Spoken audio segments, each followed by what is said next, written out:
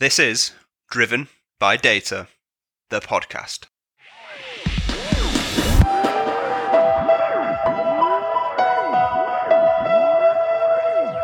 Welcome to Driven by Data, the podcast, brought to you by Orbition Group and hosted by me, Kyle Winterbottom. Orbition Group is delighted to bring this podcast series, which boasts some of the most high-profile data, analytics and AI thought leaders from across the globe. Each episode details the journey to the top of our industry's most respected leadership figures, while bringing unique insights drawn from first-hand experience on the industry's most trending topics, told in order to share knowledge, experiences and ideas to inspire, innovate and give back to the global data and analytics community. So sit back, relax and enjoy this episode. Welcome to Driven by Data, the podcast. Today I'm delighted to be joined by Natalie Cramp, who is the CEO of Profusion. So Natalie, thank you very, very much for joining us. Thanks, Kyle. It's been a little while in coming, this, hasn't it? I know, I think it was October last year we first started speaking about getting you on the podcast, so we're delighted to have you. Where we always start, Natalie, is by asking our guests to give themselves a brief introduction into their background and journey today, if you'd be so kind. Of course, well, I'm delighted we've managed to do this.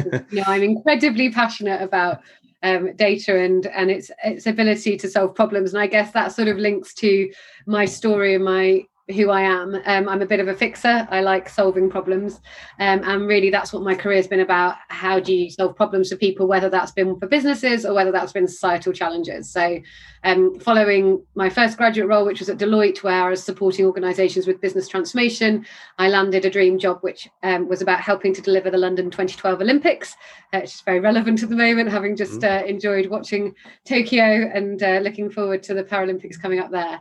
So over a 4-year period, I was part of the team that mobilised the 200,000 workforce that was needed to deliver for Games time.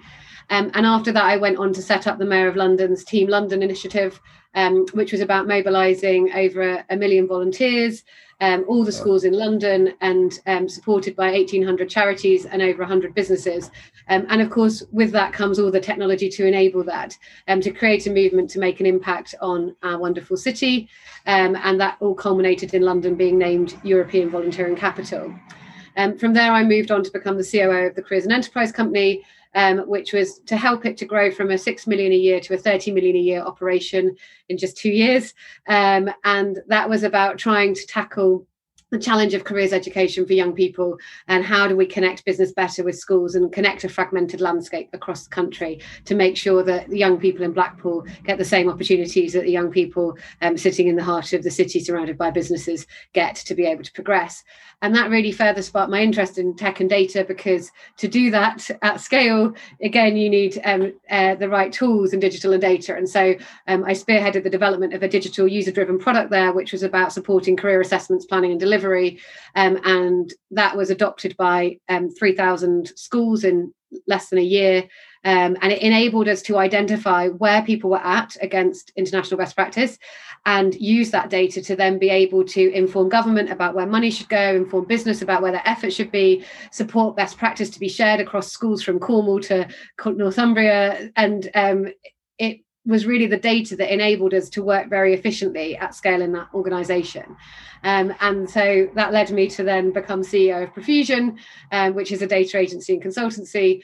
And I sort of continue to be very enthusiastic about the power of data to solve problems in businesses, and what data in our industry together can do to support society, because there are a huge amount of societal challenges. We're seeing even more as we see the sort of impacts of the COVID last 18 months. And I think data's got a big role to play in that. So that's sort of why I've got to where I am now, and why I'm quite so passionate about some of these topics. Yep, and it's great to see, obviously, that passion kind of oozing out there. I think, obviously, we spoke offline about, I'm also involved in a number of initiatives around getting, university students into work placements, and there's a whole host of conversations that go on around about that topic and about it needing to happen earlier, which obviously you've been involved in at scale, which is good. So, okay, brings us up to current day. Tell us a little bit more about Profusion, obviously, data agency and consultancy, but give us a bit more around kind of the typical types of projects or challenges, organizations that you support. Yeah, so we help people grow their organization with AI, essentially. And that's because we think that data is this untapped asset on everyone's balance sheet. And really our job is to try and help them translate that asset into profit for their business, whether that's about increasing their sales and increasing customer engagement, or improving their operational processes to make things move faster and slicker, and fundamentally free up people to be able to do the things that only people can do. And we do that by breaking down their business strategy into data strategy, and then into the individual data projects that are needed to enable that strategy. And making sure, most importantly, that they have the right people, the culture and the technology that goes with it to really enable them. So we provide everything from strategic advice all the way through to literally delivering the projects themselves. And you asked for a flavour, so that can range from predicting the propensity of when Kyle is next going to buy his next car for a car manufacturer, and therefore making sure that you can target him at the right time with the right message, through to predicting the molecular stability of different types of perfumes to speed up the production process, or, as we'll talk a bit more about today, helping people to identify who the top talent are in their organization and use data to enable them to be more inclusive in the way that they run their business. So it's a whole range of projects, but essentially data can sort of help you with most hypotheses in a business. And so we really look at the business strategy and help organizations work out, well, what do they need to do with data to be able to move further on their journey on that strategy. And we're very hands-on, so we'll support with the sort of strategic advice, but we'll also get in and do the projects for you. And I even second some of my team into organizations to help them as they're sort of building their data teams and growing their data teams. Because I think people really are at the heart of any data transformation, and we focus a lot. We've got a big data academy, as you know, and we've talked very passionately about offline, which is really about how you support everyone from sort of C-suite down to graduates and apprentices in organizations to be more confident about data, to be more data literate, and also ensure we support people to be able to build these data teams that are needed. No more so now than ever, because we've seen this big acceleration over the last 18 months, and we want to diversify the profession and bring in more diverse talent. So we do lots of programs with schools and universities to sort of bring people into that and grow people's data team to be able to take on new challenges and continue to deliver that strategy. So yeah, that's Profusion. Yeah. Well, thank you very much for the insight. The Data Academy piece fascinates me because, obviously, as you'd expect in my line of work, that's become a thing now, if you will. You know, like you get trends with certain job titles. The Data Academy thing in itself has become a thing, and a lot of businesses going towards that. So if I forget, remind me at the end to ask you about that, because I don't want to take away from, I guess, the core topic of why we're here. So let's jump into it. I guess when we think about and we talk about the impact that data and analytics has within an organization, I think it's quite easy for, you know, someone's mind to kind of wander naturally to the kind of core business domains, right? That where it's obvious where that can work: marketing, finance, you know, operations, supply chain, things like that. The HR piece is not something that, you know, is maybe very prevalent, or probably not as prevalent as it should be in regards to the communication and conversation around how data can support and help that as a business domain, in my opinion. So I guess, why is it that you believe the next hire in any HR team should be a data scientist?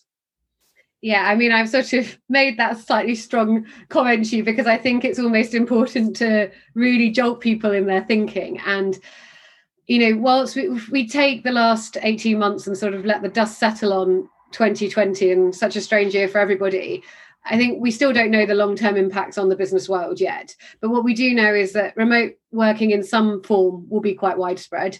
And the protests last summer, the BLM movement, really show that equality, diversity and inclusion, the challenge is so far from being solved at the moment, and it's going to remain at the top of the sort of corporate boardroom agenda. And so if you think about it from an HR team's perspective, those issues pose quite a lot of complex challenges, which HR have got to grapple with. So how do you accurately monitor, assess and safeguard the well-being of employees who are no longer in the same office, might not even be in the same country? How do you devise a recruitment, retention and promotion system that ensures a level playing field and provides more opportunities to underrepresented groups? And I think data science provides some, I'm not saying it's going to solve everything, but it does provide some of the answer to this. And I think it's whilst a lot of HR professionals don't realize it, they've probably been some of the largest processors of data in organizations for many, many years. And they use both structured and unstructured data to hire, to assess the performance and morale of people. And they take into account a huge number of factors, whether those are like dry statistics on productivity, qualifications and things like that, or the subjective views of colleagues and managers. And essentially they bring all that information together and apply it and contextualize it by the current business situation, by commercial needs, not to mention individuals' preferences, what are their ambitions, what are their expectations of any given member of staff or any candidate. And so actually HR professionals are already performing incredibly complex analysis to make decisions or recommendations. And that makes you step back and think, with so many moving parts and, you know, of course, a lot of subjectivity at play, and we all know that it's subjective, it's very difficult to always make the fair and right decision. And that's not anybody's fault, but that's just the nature of what they're dealing with. And I think a more data-driven approach can offer a way to break that influence and create a more objective, fair and all-encompassing approach to HR. And so thinking about particularly remote working, all of a sudden you lose a load of data points because you don't necessarily see them in the same way as you might have done in an office. And it's much harder to know, for example, how someone gets on with colleagues, which can be an important part of, are they progressing? Are they able to build morale in a team? How do they present at a meeting? You know, the impact on the culture of a company. And so your observations and your data points are reduced. And actually, therefore, we need to gather every data point that's available, apply a consistent methodology, and try and predict or infer some of those things to enable HR professionals to take more informed decisions. And I think that's where actually data can be incredibly useful and data scientists can start to support HR. And just to give you a really minor example of where we've applied this, I was really worried when remote working started happening. We are not a hierarchical organisation. We are not a siloed organisation. And in lockdown, I could see that hierarchy and silos would creep in because naturally you either broadcast or you talk to your one-to-ones and you talk to your team. Yep. So we're data geeks and we were thinking, how do you keep people engaged remotely and ensure they don't miss those sort of water cooler cross-functional moments? And, you know, we had a lot of new joiners and we were growing the business, so a lot of new joiners were joining. How do they embed into the team? And so we built something called Coffee Roulette, which was just an algorithm that matched individuals from different teams together every fortnight, went into Outlook, identified where they were both free, popped it in their calendar so they could have an informal coffee with each other to just catch up, to get to know each other, to talk about whatever they wanted to talk about. And 72% of them said that there was a substantial improvement in terms of their engagement with work and their reduction in isolation. 96% said it helped them really feel engaged with the company whilst remote working. And despite it being meant to be informal and not forcing them to talk about work at all, over half of them said it made them much better at their job. So it's something really simple. It didn't take the data team very long to put it together, but in simple in data terms, big impact on employee engagement. And I think that's just one tiny example of where we can use data to help in HR. Yep. No, absolutely. I think there's so much in there that you spoke about that, but HR have got a tough job, right? Because they're the ones that, let's be honest, they're the ones that pick up all the flack when a decision's made that people don't like. That's, and that's often forgotten to be praised, but always there for people to moan to. Exactly that, yeah. So, and you only have to look around LinkedIn. If you want an argument, just go and put a post up about your views on remote working, and that'll it's a surefire way. So it's no wonder that, and it makes perfect sense what you're saying. If HR teams can turn around and say, well, look, here's what the data is telling us, here's what's best. It's not our decision per se. I guess that would make it easier. And then obviously you started to touch up on there around the diversity piece, and I guess with the prevalence of the BLM movement last year, how can data be used to support diversity and inclusion in organizations, because that's right up there, right, in terms of agenda of the boardroom. That's top of the pile. Yeah, absolutely. And I think it's I don't think anybody's deliberately trying to not tackle it, but it's a tricky challenge. And there's been huge numbers of studies and reports about unconscious bias in HR and recruitment, and it's quite hard to tackle when it's unconscious. One of the most sort of famous pieces of research talks about how Black, Asian, ethnic minority names on CVs quite often see people resulting in less success rate. It's encountered in huge amounts of forms. Like CIPD did some research which said 51% of HR professionals were found to be biased against overweight women, and they were completely unaware of it. So, there's all these sort of different types of biases.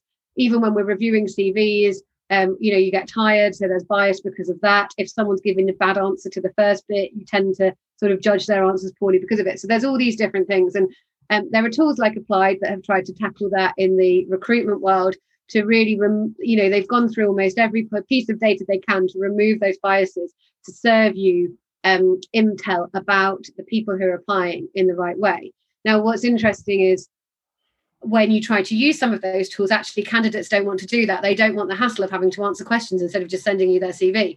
So even when companies are trying to do the right thing, sometimes it's really hard to do that because actually the candidates don't respond to it. So, we're not far off, but data can help in that. And I think another really good example is progression, where we see quite a lot of research that suggests that underrepresented groups often don't progress at the same rates as their, say, white male counterparts.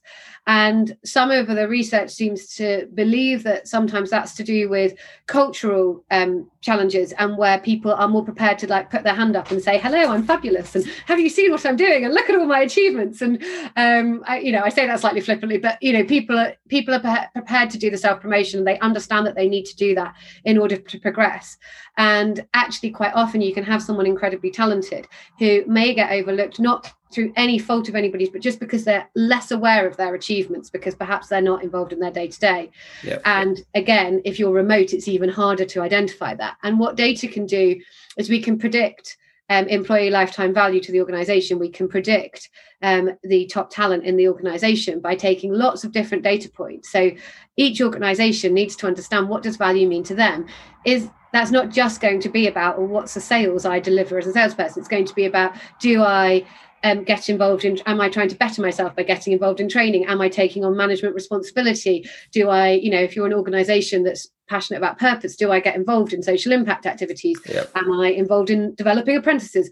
Whatever it is, value will look different. If you think about a production line of a manufacturing company, where you've got very specialist resources, staying on that production line for 20 years is just what you want from somebody.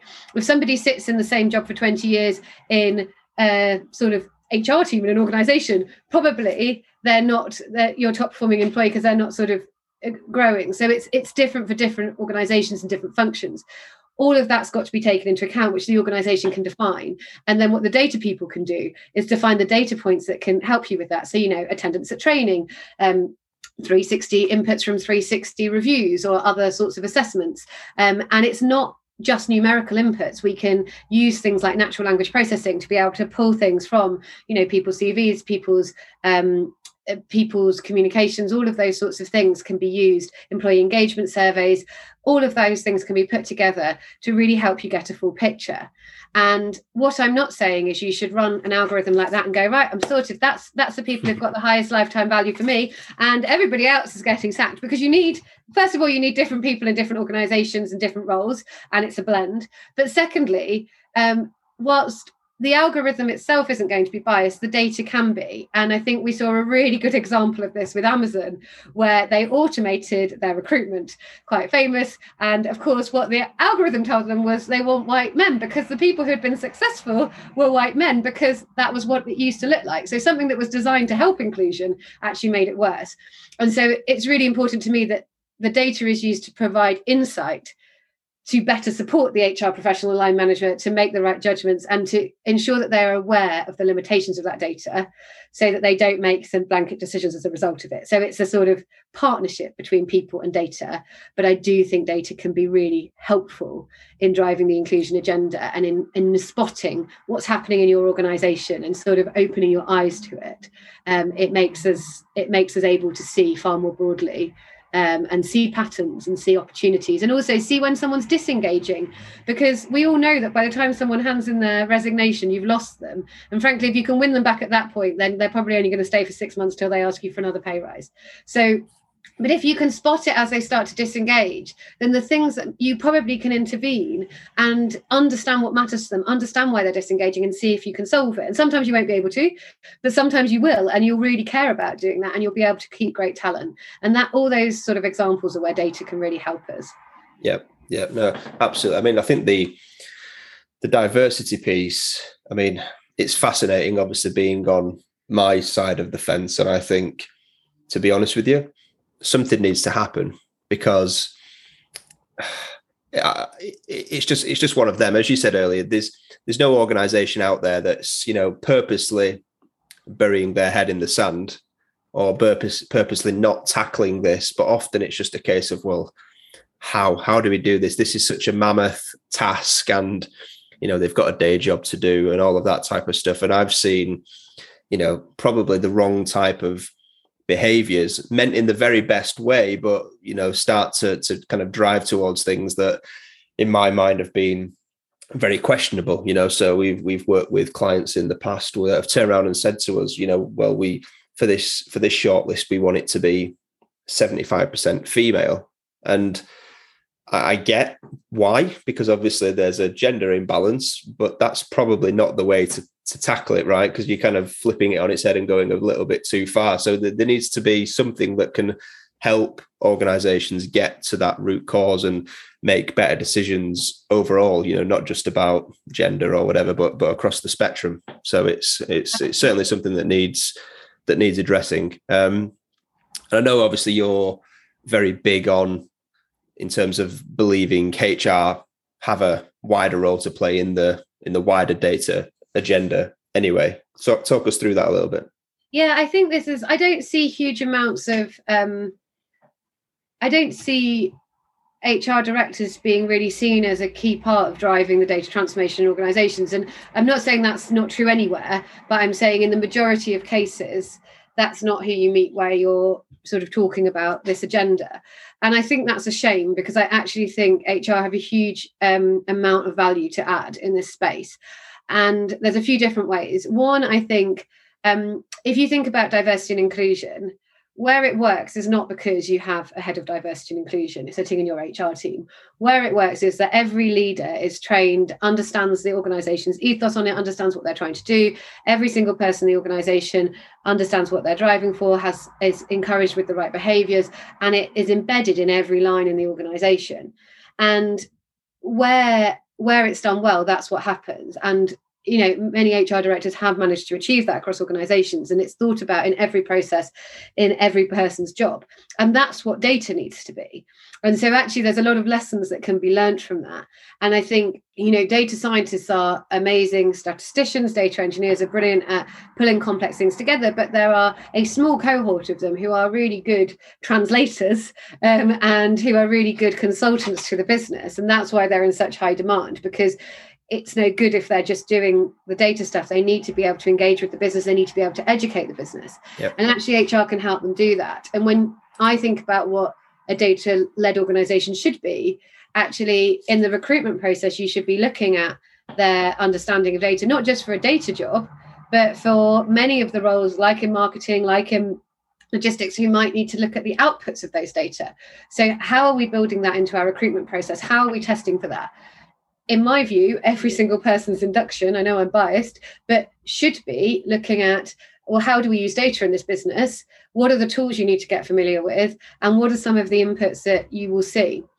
When you think about like graduate and apprentice training programs, many of them are still being trained in the same things that we were when we went on them, which is, can you use PowerPoint, presentation skills, communication skills? And I'm not saying those things aren't still important, but actually, I'm not sure they've been modernized enough to take into account that actually data literacy should be part of that, and how we use data in the organization, and how you're going to use that in your role.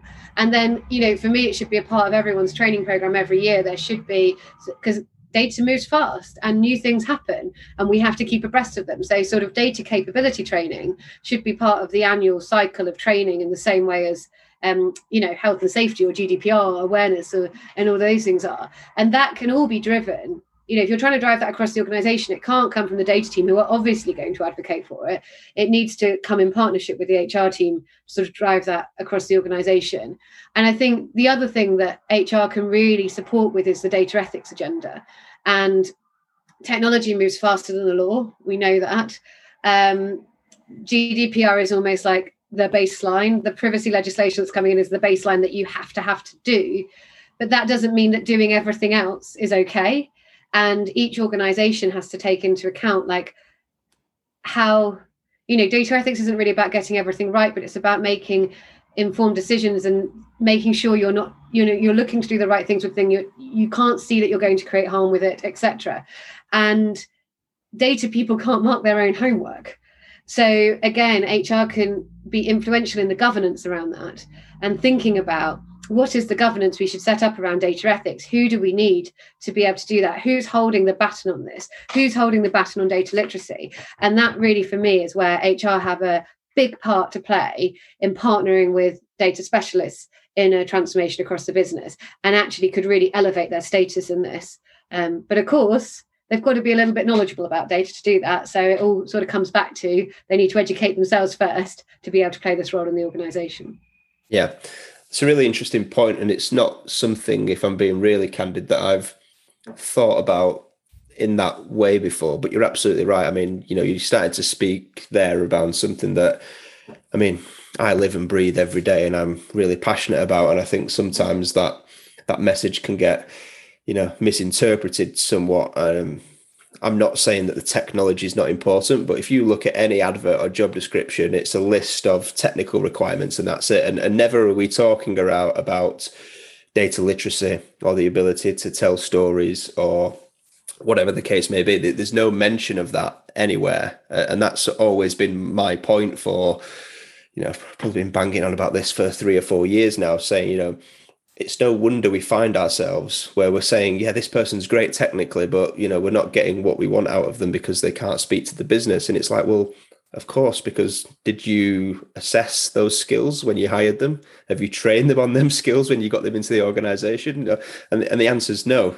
So I've been very vocal about that, and it's a really interesting concept that actually, those very strong technical people, they're important to a data team. Of course they are, but they're not always that way inclined, but that doesn't mean that they should be ruled out either, right? Back to the inclusion piece, I guess there. And then I guess where you started to talk around, HR teams, to do that, they do need knowledge. How then can data teams better support HR teams to be, I guess, intelligent customers of the data function, if that makes sense?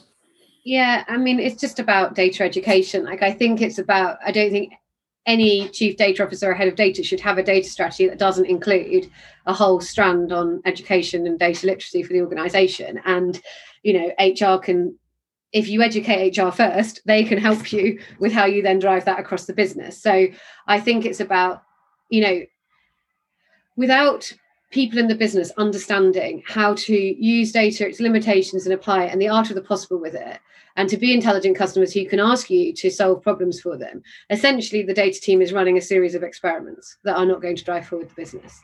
And actually, they're going to get frustrated by that as well, because they're not going to see the output. So I think it's really incumbent on everybody, but it is incumbent on the data team to sort of think about how do they educate the HR team, educate the C-suite, and inform them of the art of the possible, what the limitations are. Make sure that they understand that it's not just about a data person, that we have this whole suite of different roles with different skills, and that lots of those different roles together make up the output of this project.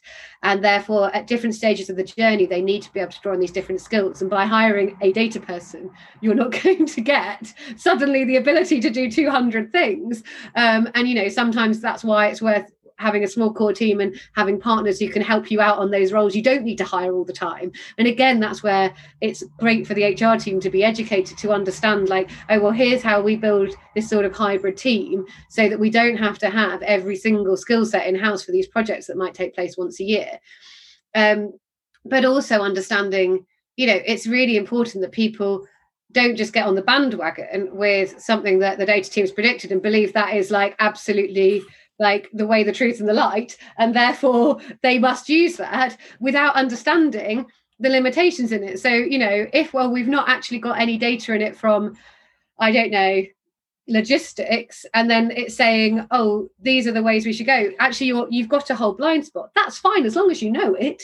But people need to be educated to understand how to interpret it and what's right to put into action. So I just think there is no point in building a big data team or investing in a lot of data tech if the people who receive the output do not know what they need to do with it in their role and how to take that next best action that's going to support the business. And, if that's about making money, if everybody takes an action that's going to help make the money £10 or save the money £10, that makes a much bigger difference than saying to one person, you've got to find £1 million in the organisation. And so, if you can really bring everybody on board, then you're going to have a different experience. And also as a data team, you might get busier, but you're going to be a lot less frustrated, and you're going to see the impact and outputs of your work, and you're going to have advocates for you, and you're going to have people coming to you with interesting problems to solve. So your work will be interesting and not just sort of doing the plumbing. And so I think it's really important that data teams see the value of that. And my suggestion would be to start with HR, because HR can then help them drive that to the business, because they've done that with so many initiatives before. Honestly, I can't believe that I've never actually given much thought into this, because it makes perfect sense. And I mean, you're preaching to the choir here, Natalie, because I think, what I do day to day is have conversations with business leaders that turn around and say to me, we've got a team of 50 data scientists and we've spent X amount of £1 million on all this tech, and it's not worked. It's not working, and there's stats out there that say something like 85% of data analytics projects fail to add the value that they were expected to add. And that kind of comes back to that whole cultural piece, which I think when we say that very holistically, it's basically data literacy, right? Is what we're talking around. People aren't using it. It's not being adopted because they just don't understand why they should bother adopting it in the first place. So obviously preaching to the choir there, and I see and hear this all the time. And then from a candidate perspective, when we're speaking to candidates who are getting frustrated with where they are, that comes down to my work's not visible. A project lands on my desk, I do it, I do the do in terms of the technicalities around what I've been asked to do. It gets pushed along and I never hear about it ever again. I don't know if it was good, I don't know if it's bad, I don't know if it's been used or implemented or whether it's not. And therefore, they're having, I guess we're getting to that stage now where candidates are looking for something more. They're looking at the bigger picture and saying, is the stuff that I'm doing, is that actually adding value to the business? Or, am I just here, playing around with dashboards in Power BI for the sake of it type of thing, which is a real interesting point. And I guess while I remember, I'm going to dive into this Data Academy piece now before I forget, because I think that whole education piece that you're talking about without making you forget that, I was just going to say, like, one of the things that was really interesting to me working in the HR team at London 2012 is obviously so much of what you're trying to do in HR is create the right culture, because with the right culture comes everything else. And we had a huge opportunity there because of the challenge that we had. But we did research into volunteering, and it told you the biggest reason people want to do something is to be part of something. And it comes back to seeing that output. Like, they want to be part of something with other people and they want to see an output. And what was brilliant about the games is we had this monumental output that was on show to the whole world. It was a little scary at times, but that was great. And the reason it was so exciting is suddenly you went from, you talk to people about your job and actually they were interested. Now, people would want to moan at you about things in the run up. Then, of course, they were your best friend because they wanted tickets. But it was very visible. And I think that is what engages people. That was why it was so easy to move things, to deliver at the pace that we delivered at, and to achieve things that no one thought was possible, because you could center everyone on this like North Star and this united mission, and you could do it. And that's what every CEO is trying to create in their organization, is to really unify their workforce and to create a strategy that everyone is gunning for, that everyone understands what their role has to play in that strategy. And for the games, it was easier to do that because we had this big visible thing. But that's certainly something I've taken through my career of, like, how do you try and create that in other organizations, even in a small way, so that everyone's gunning for the same purpose. And that, what you've just described in candidates is where that has broken down. And, that's where the data piece isn't business strategy translated into data strategy, and them really understanding, and then the sales team coming back to them being like, oh my god, that's amazing, I have sold 10 million pounds worth of stuff this year thanks to your data model. The CEO getting on stage saying like this, this was one of our proudest moments with one of our clients recently. The CEO got on stage with for a global presentation and said, like, since we started the data work, we have had our best 2 years. And like, our team were really proud as part of their extended team that was something that we had been able to help to make happen. And their team were jubilant because they could see the output of their work. And I just think it's so, data and culture go together. We've seen digital transformations fail because the tech was there, but the people and the culture wasn't. And we just don't seem to learn the lessons. Mm-hmm. And it's really, really important with data. And, as someone who didn't train as a data scientist, but has learned data and is running a data organization, I sort of defy anyone not to be able to do it. So I think we've all got to embrace it as individuals, but our data teams also need to be bold and lead the way and not be sort of victims of being brought in without a clear remit, but sort of take charge of really showing their value in the business and driving the business forward. Yeah, that piece around context is really important, because I think when I have conversations with people who are getting frustrated for that reason that we outlined earlier, and I say to them, are your line managers or is your department or whatever the case may be, are they giving you context as to why you're doing things? Because I've always said, a data scientist is 10 times more effective if they know why they're doing something. But often that's never the case, right? A project lands on the desk, as I said earlier, they're building a model, it needs to look like this. There we go. It's done, off onto the next one. But if they knew why, and that North Star that you spoke about, that makes them 10 times more effective and 10 times more bought into what they're doing and why they're doing it, right? Which is really interesting. So I guess to the point of the Data Academy then, because this whole education piece, and I think if you think back 5 years maybe when the first organization started talking about doing data academies, I think at that point in time, it was very much a case of it was a way to upskill more junior people. That's what it started out as. And we quickly realized that the people that needed upskilling were the people in the business, from the very, very top down. And then it kind of flipped on its head. And now you get kind of a hybrid model between the two, depending upon the organization. Some lean more heavily on one side than the other, and vice versa.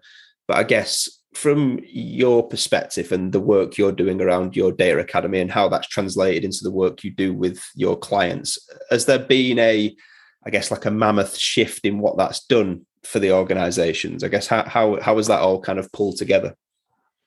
I think what's been really good about the student programs is that we bring them in, we put them through the business bootcamp to make sure that they can do that translation piece. And then we send them in for only 6 weeks to do a very defined project.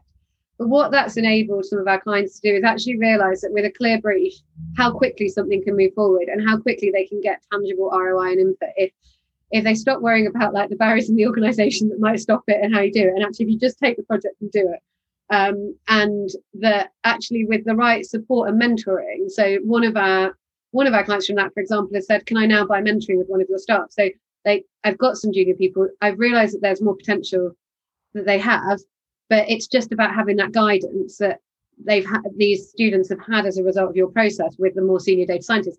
I'm not in a place to hire the senior data scientist myself, but actually, can you provide that? So that's been quite interesting from the sort of student point of view. I think the leadership training is the sort of game changer, because I, like you, speak to a lot of CEOs who are frustrated, who are saying, well, hang on, I've been at this data journey for this long. I've hired the people. I've given them what they want. I've spent an awful lot of money and I'm not seeing the impact on the business. And I can ask, I know I should be able to get these outputs, but I can't understand why I can't get them. And there's that gap. And the piece we do with leadership is a lot about how do you ask the right business question. So first of all, what is the art of the possible? Let's really understand what's the art of the possible, but let's also understand where it can go wrong, because there are also leaders that are just very nervous to commit because they see the stories about Amazon, they see the stories about the exam algorithm, and they think, I can't possibly let that be me, and I'm not knowledgeable enough to stop that. And I don't like being, a lot of us leaders are control freaks, don't like being wholly dependent on somebody whose skills I don't understand, when it could be so publicly exposed. And so I think it's about sort of then giving them confidence through the training that actually the things that we're going to teach you are going to make you feel more confident to move forward. But I think the biggest game changer is the module that we do on business questions. How do you ask the right questions of the data specialist, be that your agency, be that your team, whoever it is you're using, in order to get the output you need? So it's sort of equipping them to be able to do that translation piece to the data team and then back from the output into it. So we've actually, we're launching I'm not allowed to call it a data capability assessment. I'm going to be told off by my team.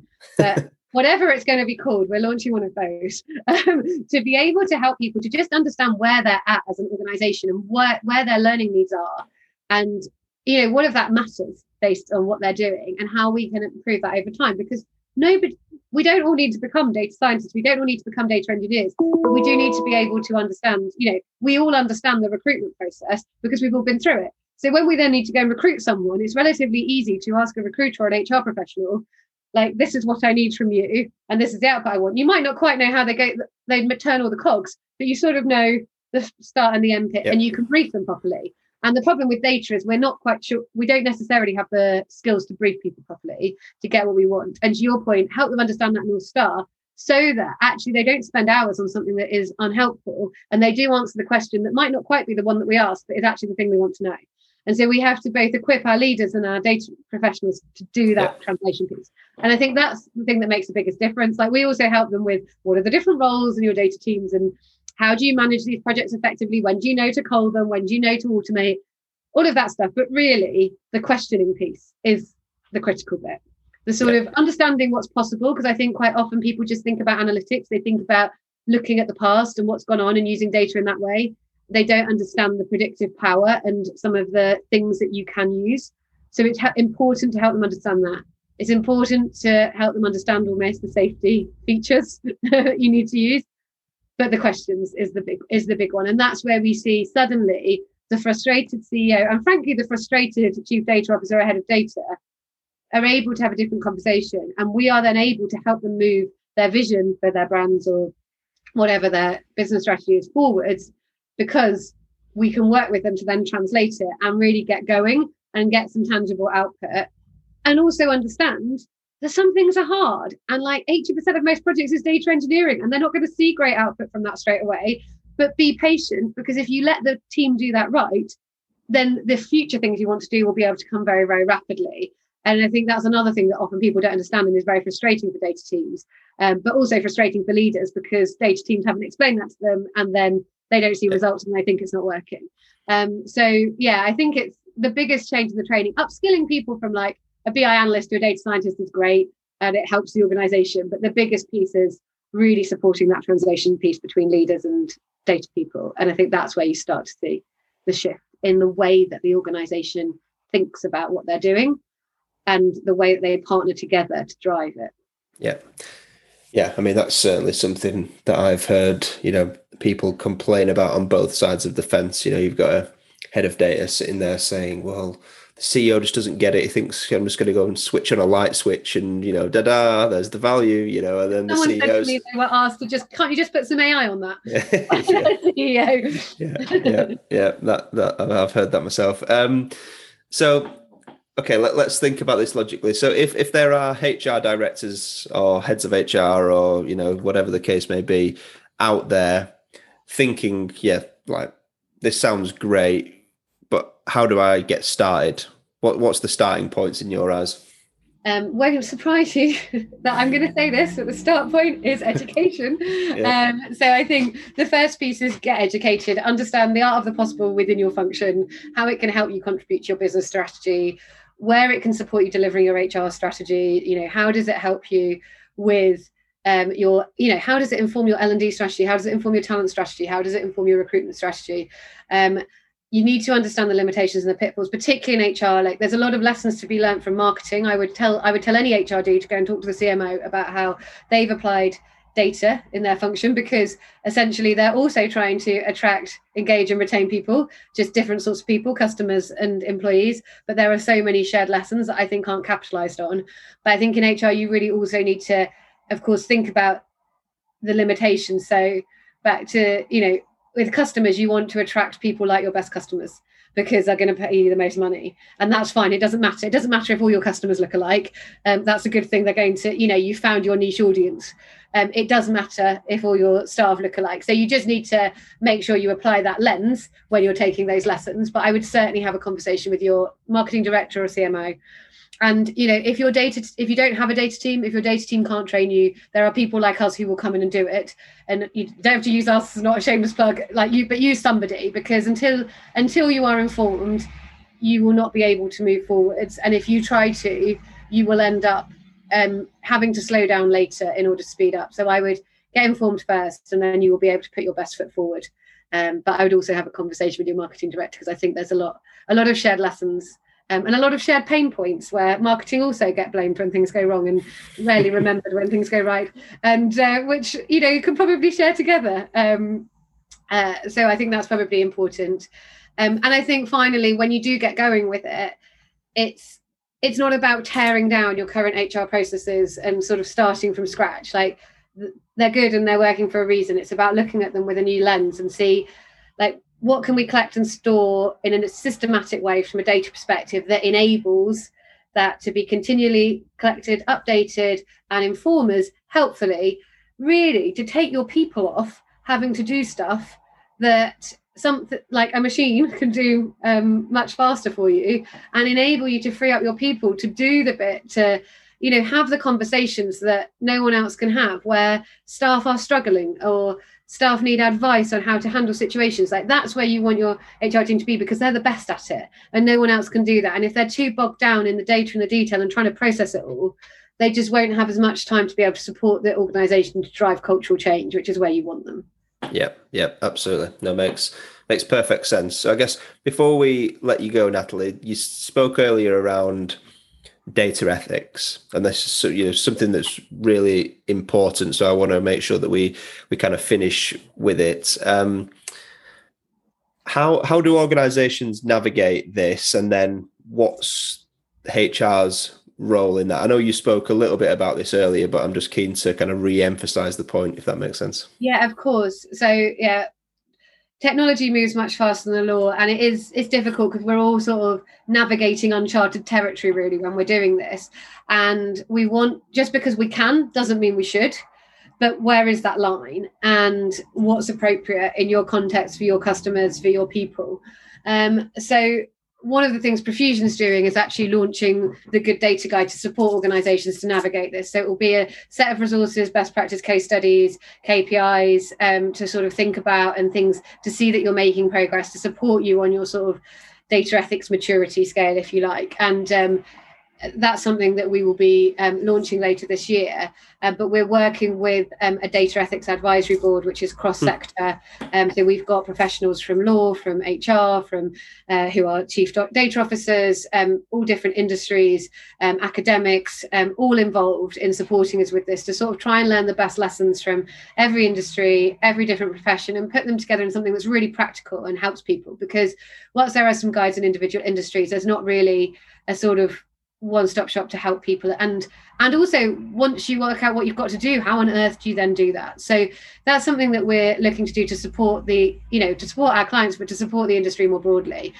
We also use the Ethics Advisory Board as a sounding board for our own challenges and our clients' challenges. And each time clients will bring a challenge that they're working with, and just enables them to have different viewpoints and to wrestle with it with an informed group of people. And so I think that's something to think about for other organizations. Obviously, people are welcome to come to ours, but also to think about, well, who's the panel of people you put around making decisions? Who's holding, probably it's not one person who should be holding the cane on this. And so who are you supporting them with, and how do you make sure that you've got good views around it?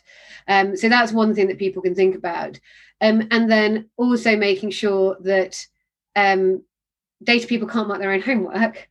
And so thinking about who is your ethics champion, or who's sort of holding the mantle on it, supported perhaps by a broader board of advisors, to support driving it across the organisation. Now, of course, that person needs to be informed. So that comes back to education and having somebody outside of the data team who is informed, who is engaged, who is interested in this, who's reading about this, and who is challenging the organisation on these things, and really helping people with the right set of questions to ask themselves when they go into any project. So, it should be at the start of project initiation, which, what are the considerations that we need to have? And actually, you can't just say to people, "Oh, take into account ethics when you start the project." Like, you need to give them a series of questions to ask themselves to draw it out. So I think those are the sorts of things that people can do. What's interesting in terms of HR is diversity inclusion. When you see our Good Data Guide, you will see it's one of the absolute foundational blocks of this, that you can't do it without. Like, it is not just a moral but a commercial imperative when you are hiring data people that you have a diverse workforce, because we know that there are bad outcomes. We know that data can, when used wrong, reinforce systemic bias that we don't want. And I'm not saying that by having a diverse team, you will avoid that altogether, but you will get further along the way to making sure that that doesn't happen. Because if people who will think in the same way are training the algorithms, then you're bound to miss a trick. And so it's really important that the foundation of it is a diverse and inclusive team. And I mean diverse, by the way, in the broadest sense of the word, academic pathway, the different routes into the profession that people have come from, the experience of business that they've had, as well as, their race, their gender, all of those sorts of things. Because, just because you hire a black man and a white man, it doesn't mean they've actually had very different experience, and they may still, in fact, think in very similar ways. So it's not just about what it looks like on the outside, but really making sure it's diversity in the broadest sense of the word. And I think that's where HR can really support in sort of driving those initiatives in the data team, thinking about how do you retrain people from within the broader organization to work with the data team, because that will help you think about the ethical considerations in a different way, because you've got different perspectives.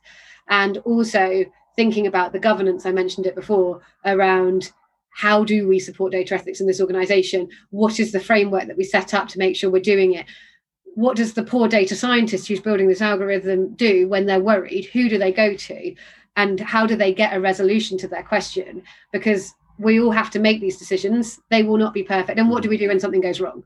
And we need to have a process for that. And I think, HR are used to putting those processes in place for things like safeguarding. They're used to putting those processes in place for inclusion. Like, they have got the experience to help with this. And I think it's really important, another really important partnership for them with the data team to be able to sort of drive that agenda. Yeah.